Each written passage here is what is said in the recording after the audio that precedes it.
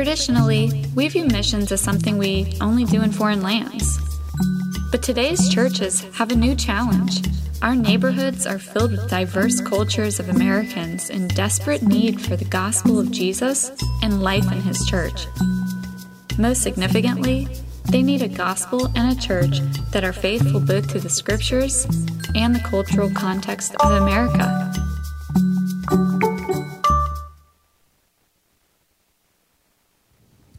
Pretty cool bumper, huh?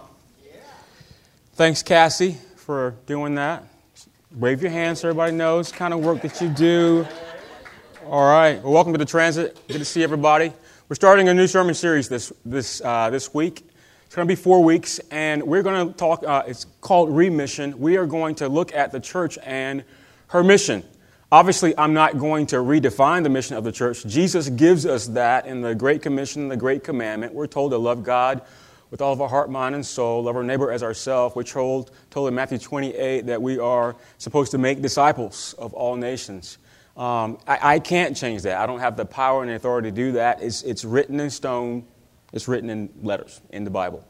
I'm not going to do that. But today, given where we live and the time and era that we live in, it can be said that we have to relook our mission so that we are effectively executing it in a way that the culture around us actually gets what we're saying and receives the good news that we're bringing to them. So that's what we're going to talk about for the next 4 weeks. I'm going to pray, and then we'll get going. Father, we're grateful for our time together today. We thank you for the gathering of your church. Lord, I thank you that you have all around this area, not just with us, but with congregations here in Kingstown and all over the D.C. metro area. You've gathered people who right now are meeting in response to the Scriptures, and they are opening up their Bibles, and they're reading the words of Jesus and being exhorted to follow Him more fervently, that they're singing songs, worshiping Jesus, that people are standing up and they are talking about the good news of Jesus. And Lord, we thank you for those congregations and fellowships that are meeting. We pray that your Spirit would descend on them and that you would open ears and eyes that they might see and hear you to follow you more closely. Lord, we pray that same thing for ourselves today. God, as we start this sermon series talking about the church and her mission, remission, we pray, God, that you would give us, indeed, big ears to hear, big eyes that we might see clearly what your Scripture is saying and how we are to respond. More importantly, God, that you would give us a heart that is prepared to receive. And we pray this in Jesus' great name. And everyone said, amen. Amen. Some of you all know my testimony. I'm not going to give it all to you here this morning, but I will start by saying, I don't consider myself unchurched. I went to church as a young kid quite often. I grew up in the Black Baptist church tradition. For those of y'all that are unfamiliar with that, that means there's a church full of black folk. And, wooden floors, no air conditioning. We had the funeral parlor fans when it got hot. And when it was cold, you put your coat on.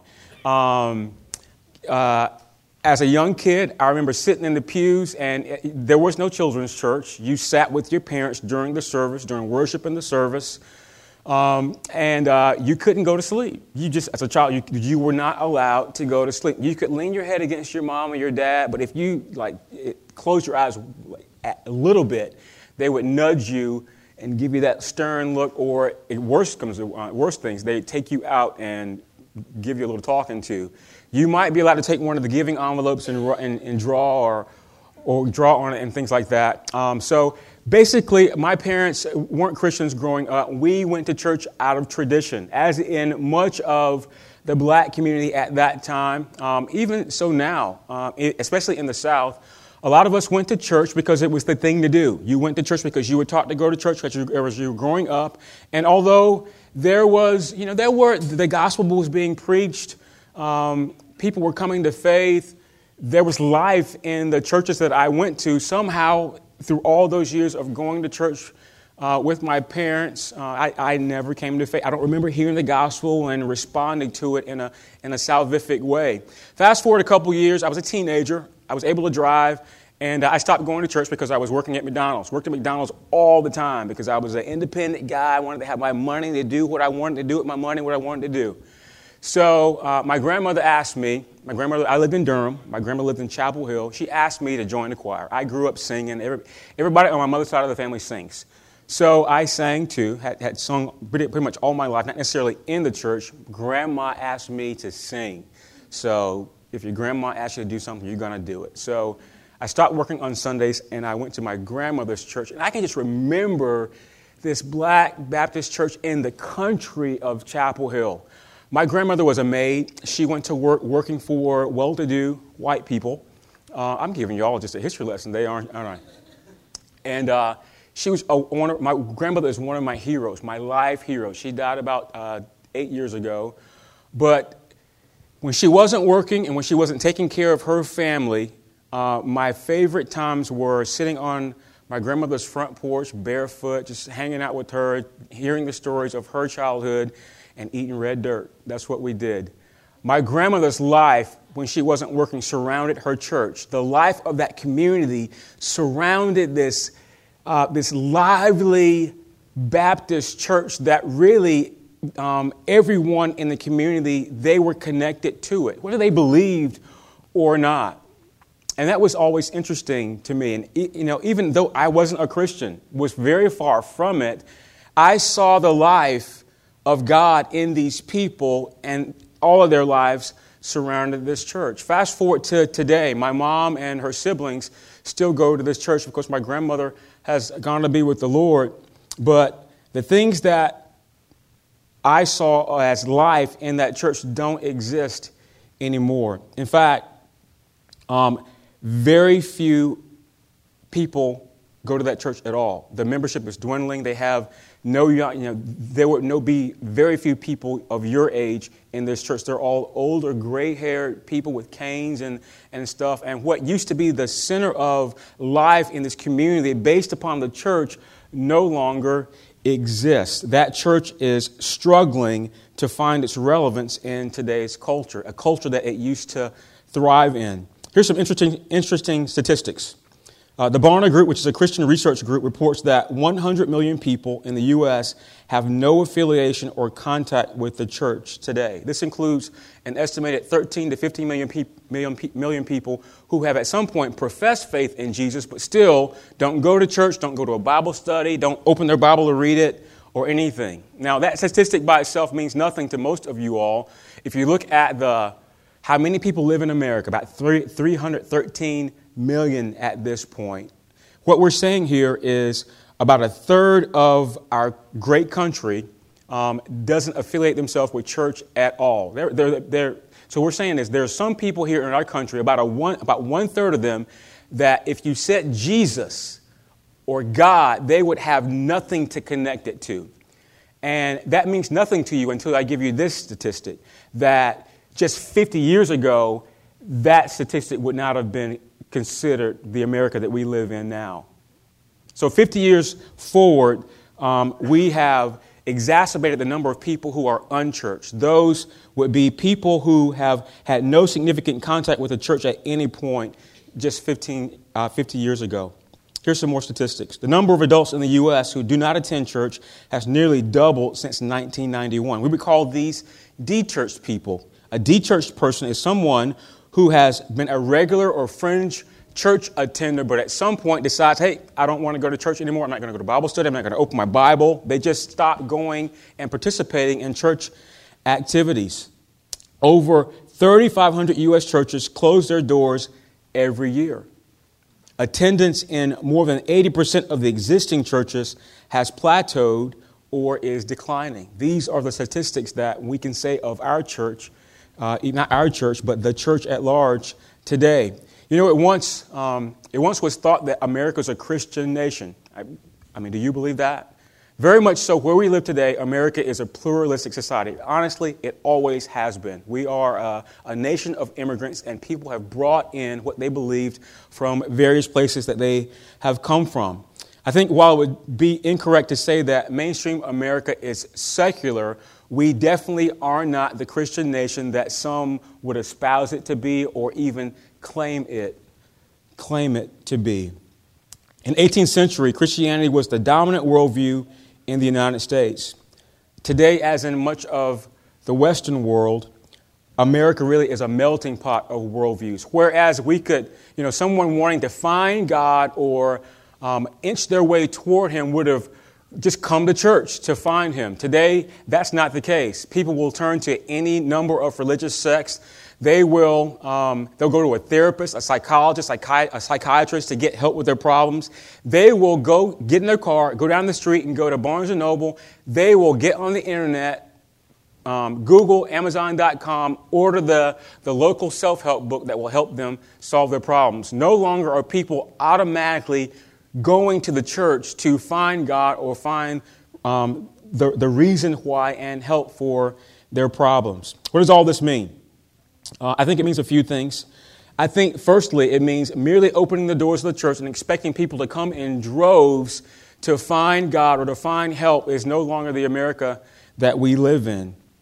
Future generations aren't necessarily going to come to faith the same way that some of you may have come to faith, even though you aren't quite that old. It's just not happening that way anymore. Secondly, I think it means that great portions of the United States subcultures will not be reached through Sunday morning services. People sitting in the pews just like you and I, it's not always going to happen this way. It's not happening this way right now. Thirdly, I think it means that the Christian story is no longer at the heart of our nation. We just want to believe that the United States is a Christian nation. But if you look around you, even next door to you and what your neighbors are doing, can you actually say that we live in a Christian nation? Although many people in our country identify themselves as Christians in the national sense, there are a whole host of people in our country their Christianity doesn't involve belonging to a worshiping community of people that profess faith in Jesus. And of course, if you aren't confessing Jesus, then that's not true Christianity. All right, so put your handkerchiefs up. Don't put your white flag up. We give up Jesus. What are we going to do? Woe is me. Life is, America's going to, it's going bad. I'm not trying to give you a pessimistic view of the church. Actually, I'm trying to, say the church needs to get ready for action. Okay? This is our call to wake up, survey the things that are going on around us, and do something about it. That's really what this sermon series is about. We should not have a pessimistic view of these statistics. There are a number of great signs of life in the church today. Many churches are healthy. Missiologists, those who study the church and her mission, are greatly encouraged with the surge of church planting across the nation, really across the world. We are a church plant that has been birthed because of the response to the decline of churches in the D.C. metro area and of a population of people who don't know God. And so, hooray for that. Think about the signs that are going on. God's word is still being preached. Jesus is still on the throne in heaven. The gospel is still the power of salvation for those who believe, Romans 1:16 says. The arm of the Lord is not too strong to save. The Holy Spirit is alive and well in His church and in His people. Jesus will build His church. We should not sit on our couches, get our handkerchiefs out, and have a sob story about what's going on in the world. But we should open our eyes and see what's going on and understand that the culture that we live in today is not the culture that we lived in just 25, 50 years ago. And we have to rethink our mission, not change it, but rethink the mission that Jesus gave us and contextualize it. Oftentimes we view missions as someone that's called by God to be an evangelist. Evangelism is basically telling the message of Jesus so that people understand it and that they might receive Him. Sometimes we see missions as someone called to do missions as an evangelist. They get trained up, they're prepared, they're supported, they go off to a foreign land and they immerse themselves, assimilate into a culture and help those people come to faith. Based upon the statistics that I just read you, all of us, firstly I would tell you all of us are missionaries. Jesus has put us on mission with himself, with the tools and the resources and the Holy Spirit to go and to do the things that he and his disciples did as they walked the earth.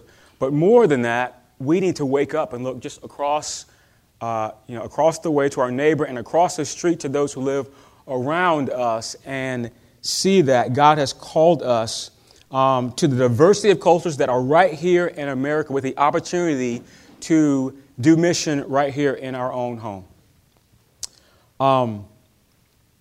Okay, so in saying this, I'm not advocating that we get rid of foreign missions. I'm not absolutely saying that. But what I am saying is there's a mission right here in Kingstown, Alexandria, for those of us who live here. And that mission is waiting for us to jump on it and be a part of Jesus' mission. Acts 1:8 says this. Jesus is before, post-resurrection, before Pentecost. Jesus says, "But you will receive power when the Holy Spirit has come upon you, and you will be my witnesses in Jerusalem and in all Judea and Samaria and to the ends of the earth." Jesus is here is telling us, where do we begin given the context of the era that we live in and what the statisticians say is the plight of the church? Jesus said this 2,000 years ago. He says, "I'm giving you the Holy Spirit to live in you and to empower you, both with a message and with courage to go and do that thing which is required to gather the nations to me, that would make disciples and have them follow me." And then he says, start in Jerusalem. Okay, when Jesus said these words, he was in Jerusalem. The 120 disciples were hunkered up in the upper room, waiting for the Holy Spirit to come down. And he said, start right here in Jerusalem. And then go to Samaria. That was the next region up. And then go to Judea. That was in the same region. And then go to Samaria, the next region up. And then go to the uttermost parts of the world. Jesus has given us the way to do it right here. You know, before we throw the baby out with the bathwater, though, I think it's important that we, not just get ahead of ourselves. What Jesus said here in Acts that started the early church, and really the work of James, Paul, Peter, all the apostles and the disciples that in the first century did that great thing that grew the church and called people, out of darkness into light to follow Jesus, really is the pattern for that we've seen across the centuries. And then we can fast forward into the 18th, 19th century and see missionaries like Hudson Taylor and Roland Allen and Leslie Newbigin, men who through their faith and through their efforts, really they had paved a path for us where they looked at the message that we had been given in the gospel. They looked at the situation going on in the culture, and they contextualized that as the church to bring people to faith. I think of Leslie Newbigin specifically. He was a British missiologist, a theologian, and a missionary to India. And Leslie Newbigin had many writings where he talked about that the fact that the church cannot let go of these three things: the gospel, the church, and the culture.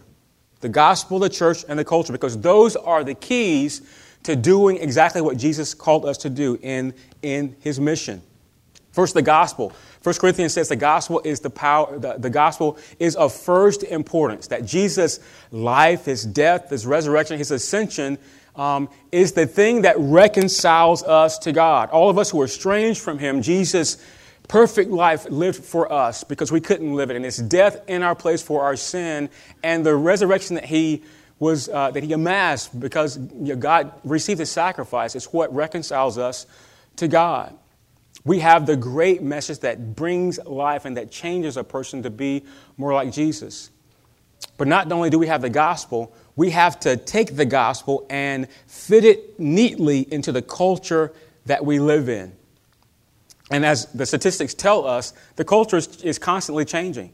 What happened in America just 5 years ago is quite different even today. And so we have to take the timeless message of the gospel and fit it neatly into the culture where we are so that people see us living, they hear us speaking in a way that they can understand that same message that Jesus preached over 2,000 years ago. And then we have the church. The church is that mechanism by which God would make his mission come alive. The church is the gathering of the saints of God. But we're not just all saints.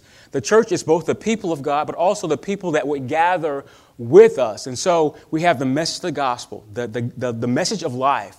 We have the culture that message has to be contextualized to so that they see and hear us living for Jesus out loud, and they're drawn to that message because it's the only thing that changes. And then we have the church that we gather them into, because the church is the mechanism by which God would advance his kingdom. And when we take all those three together and we start in Jerusalem and we go to Judea and we go to Samaria, then therein is the mission of God. You know, Scripture, let me give you just my rudimentary definition of remission, as we're going to talk about for the next 4 weeks. Remission is this. It is our call as followers of Jesus, and it's the call of the church to commit both how we live and how we speak the gospel so that it does its work in the culture that God has placed us in. What does that mean? It means we have a gospel. We have a culture that the gospel needs to respond to. And we need to make the message, not change the message, but contextualize it, put it in context so that those people living in today who have never heard the word Jesus, who've never stepped to the doors of a church, can see it freshly, that Jesus saves, that there's nothing in life that will satisfy them except God living in them by the power of the Holy Spirit to make them, to satisfy all of their longings. All right, so how do we do this? My contention is we do this by imitating Jesus. I'm going to unfold for you in the next 4 weeks several ways that we do this, that we relook the mission of the church and we use the gospel contextualized in the culture as the church to fulfill that very mission. But I'd like to argue that the way that we start any of this really is by simply imitating Jesus. And it can be said that Jesus was the ultimate missionary. Think about Jesus' life. He came from heaven to earth to show He came from heaven to earth to show the way. Jesus is not of this world. He's existed in eternity, existed in perfect community with the Father and the Holy Spirit. And by God's plan, He incarnated Himself into our life. He put skin on. He walked on our roads. He ate our food, drank our drink. He spoke our language. He was a missionary. He made himself like us when he was very far from us. This really impresses me about Jesus. And it's one of the most astonishing things that we could recognize about our God is that He actually chose to come into this fallen, sick, evil, twisted, unjust, cruel, and painful world. And He lived with us. He suffered like us. He suffered for us. Ultimately, He suffered to save us. That's Jesus. How do we imitate Jesus? All right, I'm going to first give you a little short story about how not to. Don't you hate it when pastors tell on themselves? But if I don't give you like a firsthand example, you're not going to get this because, we all mess up in life. I retired from the Army in 2008. This is a little sliver of my testimony. This is in the good part. Retired from the Army in 2008. And I retired because I was going to go on vocational ministry, going on staff at a church in Fayetteville, North Carolina. And I served as a director of operations for that church and was learning really how to be a pastor, how to minister, all those things that are, the other side of everything you experience when you're sitting in the pews of the church. And I was a part of the redemptive restoration ministry at the church. And really what this was people who found themselves caught in habitual sins. All kinds of things, alcoholism, same-sex orientation. I just got this deep anger that I cannot get myself out of. And through this ministry, I was introduced, I was asked to do a follow-up, a 6-week follow-up with a young military guy. I was former military, so I can identify with most military guys. This guy happened to be, he was struggling with same-sex attraction, difficult circumstance. I remember someone brought him up to me as we were praying for people at the front, and he was sobbing. I could just sense the suffering in this young man. I could sense the shame on him. He was in the military, wanted to be in the military, but he had this inner turmoil that he did not know what to do with. He went through some redemptive training, just a series of praying prayers and just opening up the scriptures to him, talking to him about the gospel of his identity and all of that. And then comes the follow-up. And so the second time after praying with him at the altar, that I'm supposed to meet with him, I was asked to meet with him at a Starbucks. And so immediately, all the inhibitions in Jeff started like putting up like barriers. And it's like, I can't do this. And it wasn't because of the guy. It was because of the perception in my mind of what would be thought about me meeting with a guy that had these struggles. And I was talking to myself, saying, well, we're going to meet in public. And, I had met the guy, so I knew how he looked. I knew how he presented himself. And I was so caught up in Jeff being seen by people he didn't know at Starbucks so that I could minister to somebody that really needed Jesus in that moment and the Holy Spirit to convict and help and change his heart. And all Jeff could think about was people that he didn't know, what they thought about him and all of that. So, we met at Starbucks out in the open. And the whole time, this guy's basically unfolding his story for me. And, again, this guy's hurting. Shame on him. He really wants help. And I didn't hear a word he said because I'm worried about who's seeing me. Who's going to walk in and know I'm here and they immediately see me with this guy? What are they going to think and all this stuff? And I would tell you a couple things. Firstly, I didn't know the gospel well enough to break through my own inhibitions to help this guy. He needed a word from God. He needed the Holy Spirit. He needed Jesus in that moment. I was the Jesus that God had sent for him, and I had barriers up that prevented me from breaking through my own junk to minister to this guy. And more than that, and this is the bad part, is I had the opportunity to cross a barrier. I had the opportunity to come out of my life into his life to show him who Jesus was. And although we met for the 6-week follow-up, I would tell you Jeff's part in his redemption did not happen because I just couldn't do it. I did not imitate Jesus well. All right, so let's see how we're supposed to do it since Jeff couldn't do it well. John 4. If you got your Bible, turn to John 4. You guys are going to read along with me. This is a long passage, all right? And we're not going to actually go verse by verse unpacking all of this as we would normally do. But we see here in John 4 just a great story of Jesus crossing the street to someone that needed him and how he handled a situation much better than I did. And so I'm going to read some of this. I'm going to read all of it, and you can just follow along with me. Starting at verse 1. Now, when Jesus learned that the Pharisees had heard that Jesus was making and baptizing more disciples than John, although Jesus himself did not baptize, but only his disciples, he left Judea and departed again for Galilee, and he had to pass through Samaria. So he came to a town of Samaria called Sychar, near the field that Jacob had given to his son Joseph. Jacob's well was there, So Jesus, wearied as he was from his journey, was sitting beside the well. It was the 6th hour. So in Jesus' day, the Holy Land, Israel, was divided up into 3 regions. You had Judea in the south, you had Galilee in the north, you had Samaria in the middle.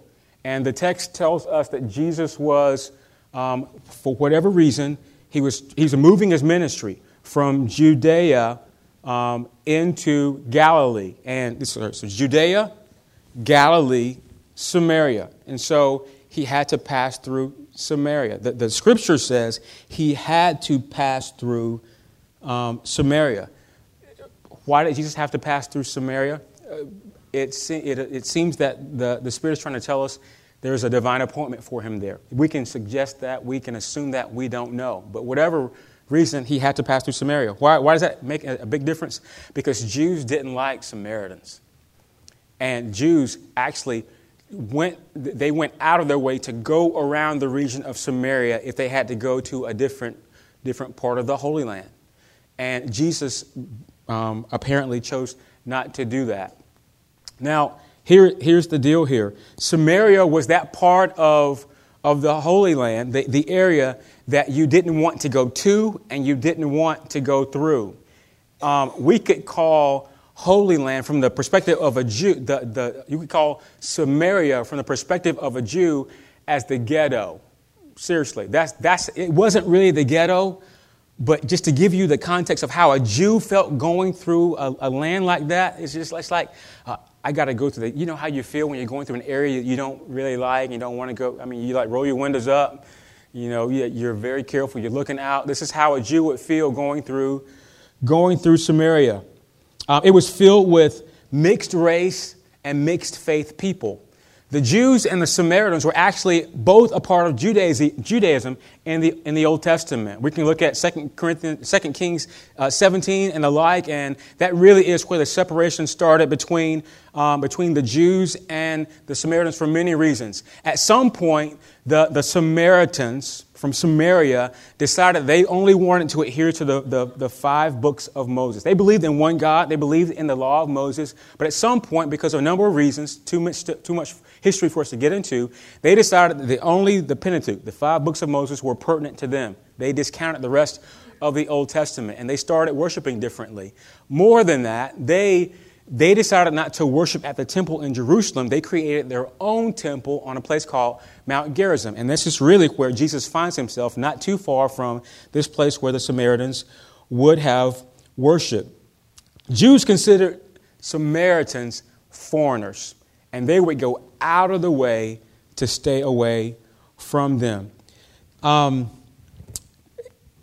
Jesus' disciples, for some reason, didn't stay with him. They had gone to the next city to buy some food, so they didn't have enough with them.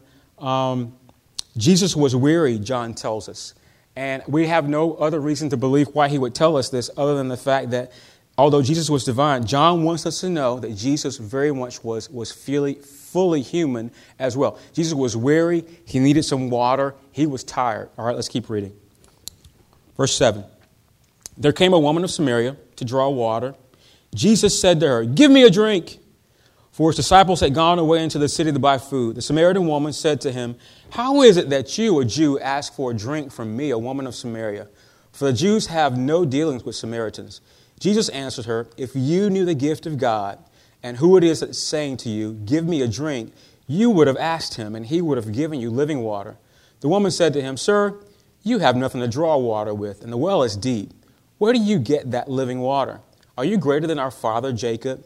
He gave us the well and drank from it himself, as did his sons and his livestock." Jesus said to her, "Everyone who drinks of this water will be thirsty again, but whoever drinks of the water that I will give him will never be thirsty forever. The water that I will give him will become in him a spring of water welling up to eternal life." The woman said to him, "Sir, give me this water, so that I will not be thirsty or have to come here to draw water." We don't know this woman's name. In 42 verses, and all that's said about her and her encounter with Jesus, in John's gospel, we're never given her name. We learn of her reputation as an adulterer a few verses down. We'll read that in a couple seconds. It was the 6th hour. It was noon. And so it would have been hot. For those of you that have been in the Middle East, regardless of what time of year it is, at the height of day, the sun's going to be out. It's going to be burning down on you, and it's going to be hot. And the interesting thing here is a woman who's choosing to go get water in the heat of the day when other reputable women would have done so in the cool day. They would have been out getting water either in the morning or in the evening. And so we get from this that she's trying to avoid ridicule and embarrassment. She doesn't want to be around those who would automatically see her, notice the lifestyle that she had been living, judge her by being near her. She's likely very surprised when Jesus speaks to her. In that cultural setting, men didn't, just outwardly come up and speak to women. Jews didn't speak to Samaritans. Jesus would have been recognized as a rabbi, dressed sort of like him, had the persona.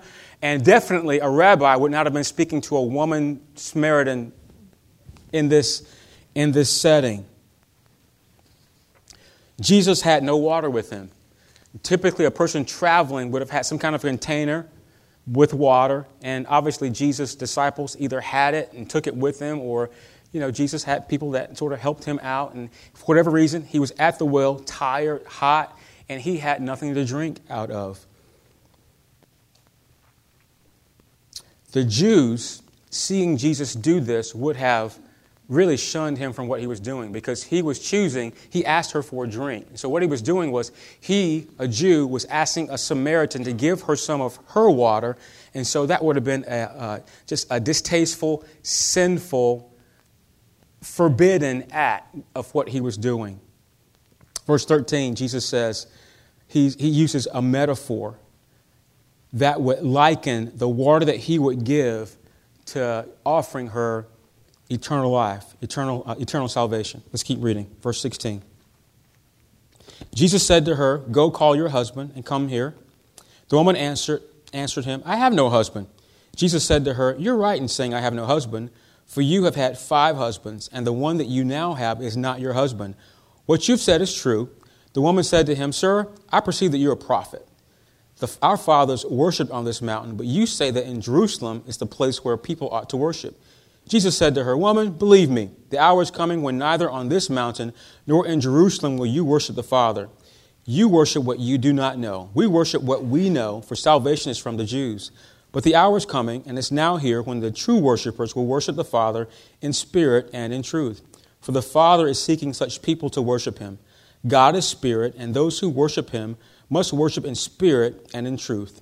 The woman said to him, "I know that the Messiah is coming, he who is called Christ. When he comes, he will tell us all things."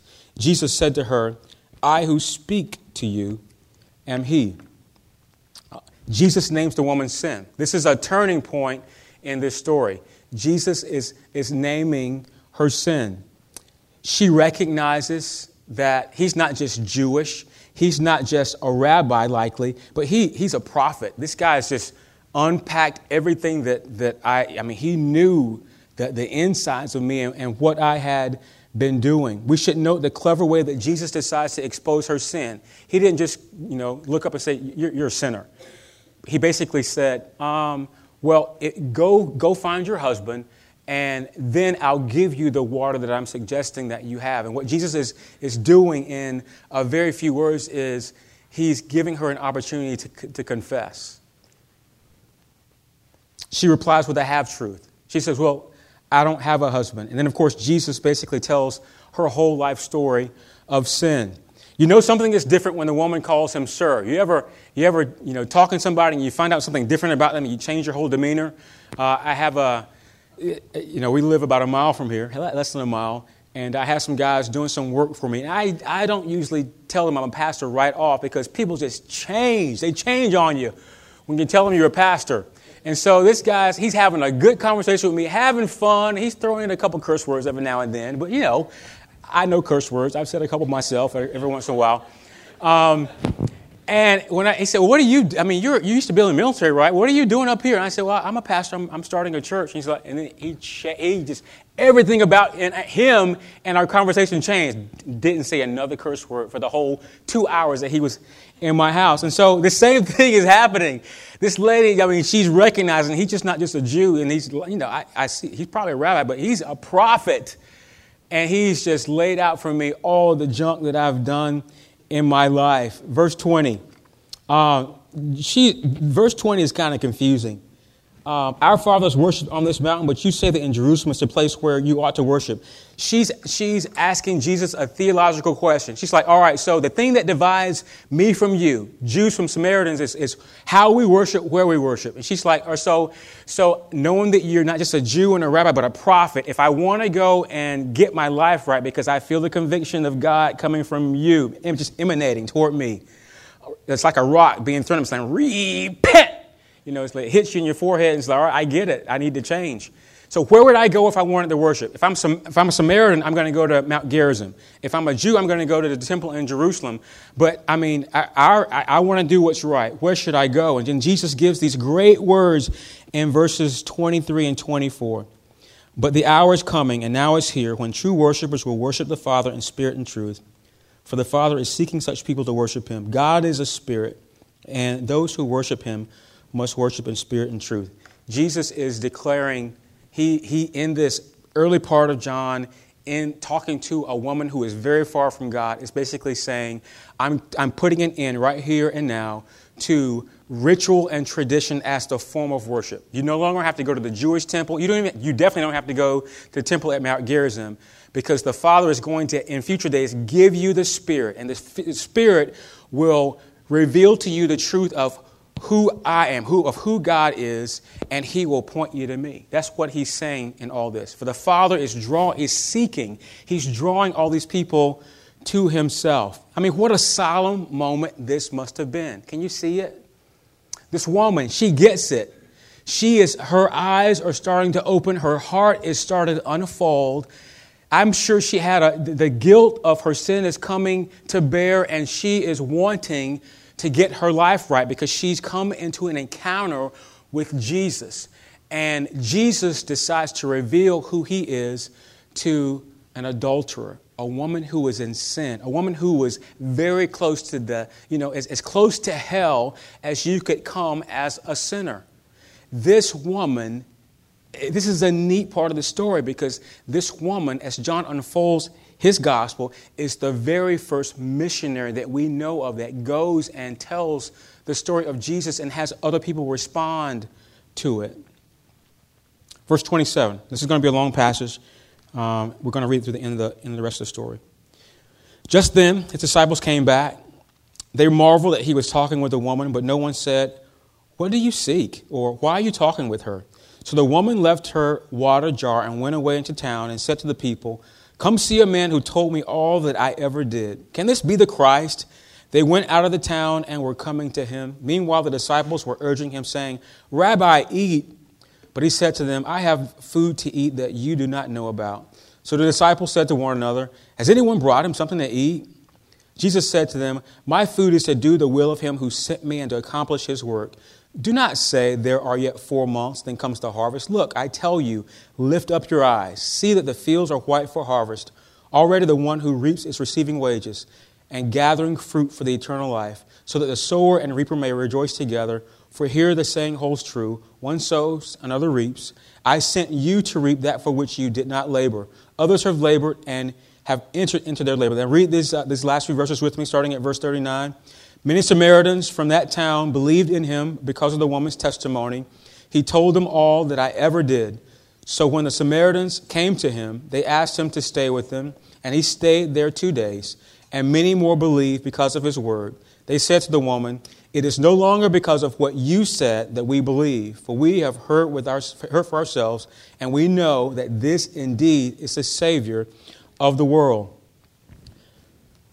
We could loosely say this woman has had a conversion experience, not in the likes of Pentecost, Acts 2, Holy Spirit coming into her, but she's been changed. She's had an encounter with Jesus. This woman has made a decision to start over. And really 2 things are happening here. First, the disciples come back, and I would love to have been there and seen them coming back and seeing Jesus interacting with a Samaritan, a woman, a non-Jew.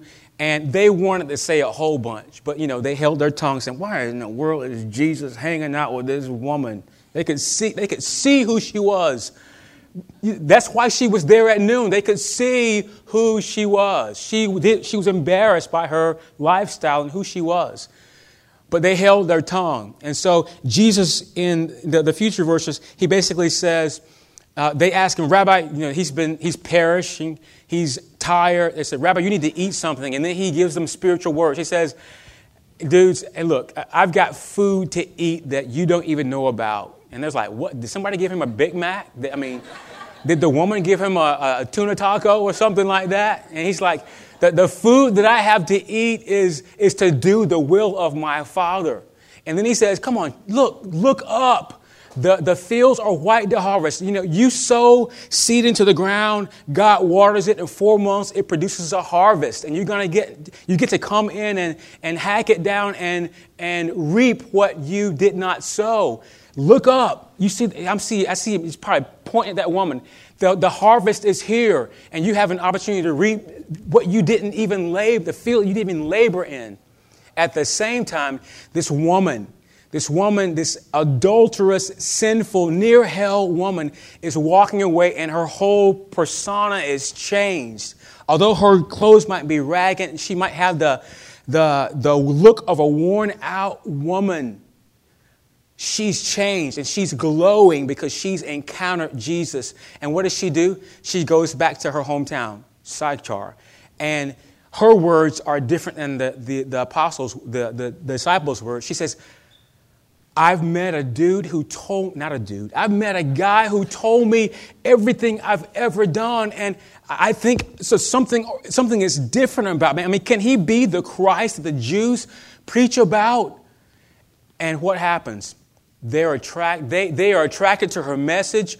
They see change on the outside of her that makes them want to go find out about this Jesus. And what happens? Jesus spends 2 whole days with the Samaritans, people that a Jew would not have spent 2 days with. Interesting stuff. So what do we see in Jesus' life that we can imitate from John 4? I would tell you, namely, I think mostly we see that Jesus crossed barriers.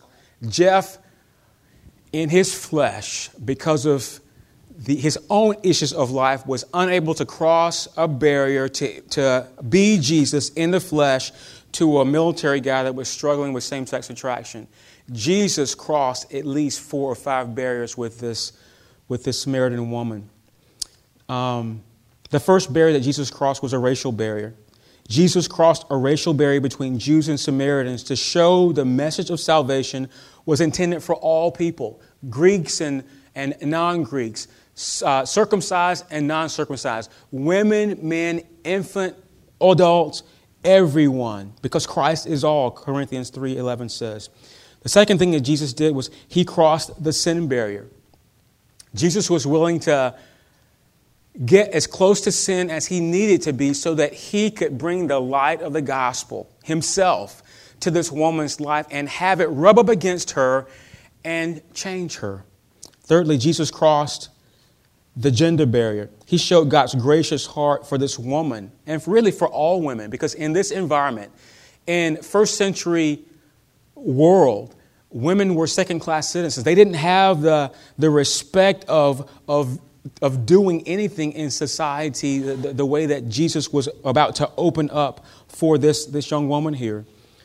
Fourthly, Jesus crossed a geographical or theological barrier. He tore down this notion that we have to come to a temple or that we have to conform to tradition and ritual to worship. He says, in many days to come, God's going to pour out His Spirit, and His Spirit would live in us, and it would be the truth for us, helping us see who Jesus is, and it would incline us toward Him. Most importantly, Jesus closed the barrier between this woman and God by hanging on a cross.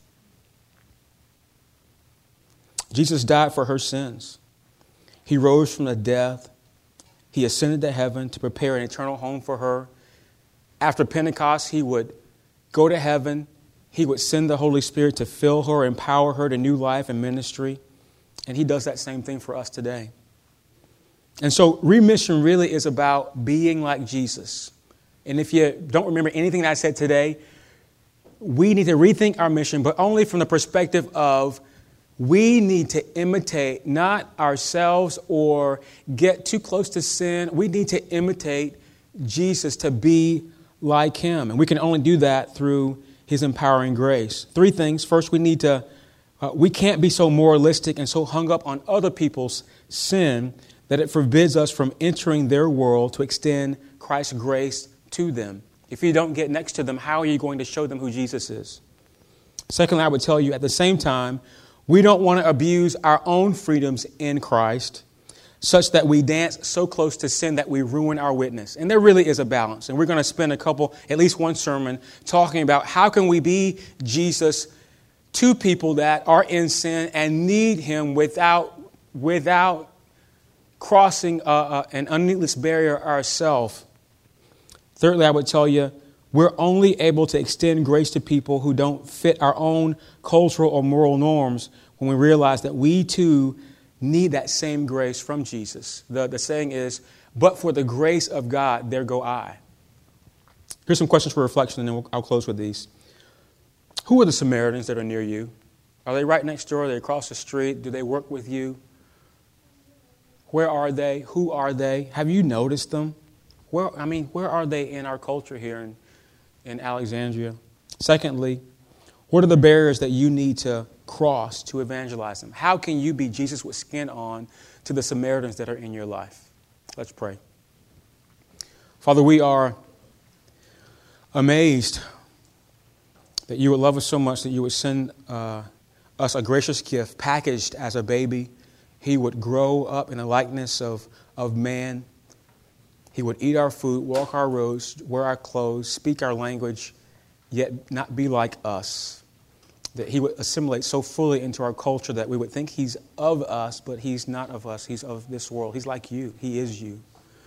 We thank you for Jesus. We thank you for his perfect life. We thank you for his sacrificial death on the cross. We thank you that he did that in our place for our sin. He did it for us. Lord, we see in this story a woman who did not deserve Jesus' kindness or his forgiveness or his favor, but he gave it to her because he's God, because he loved her.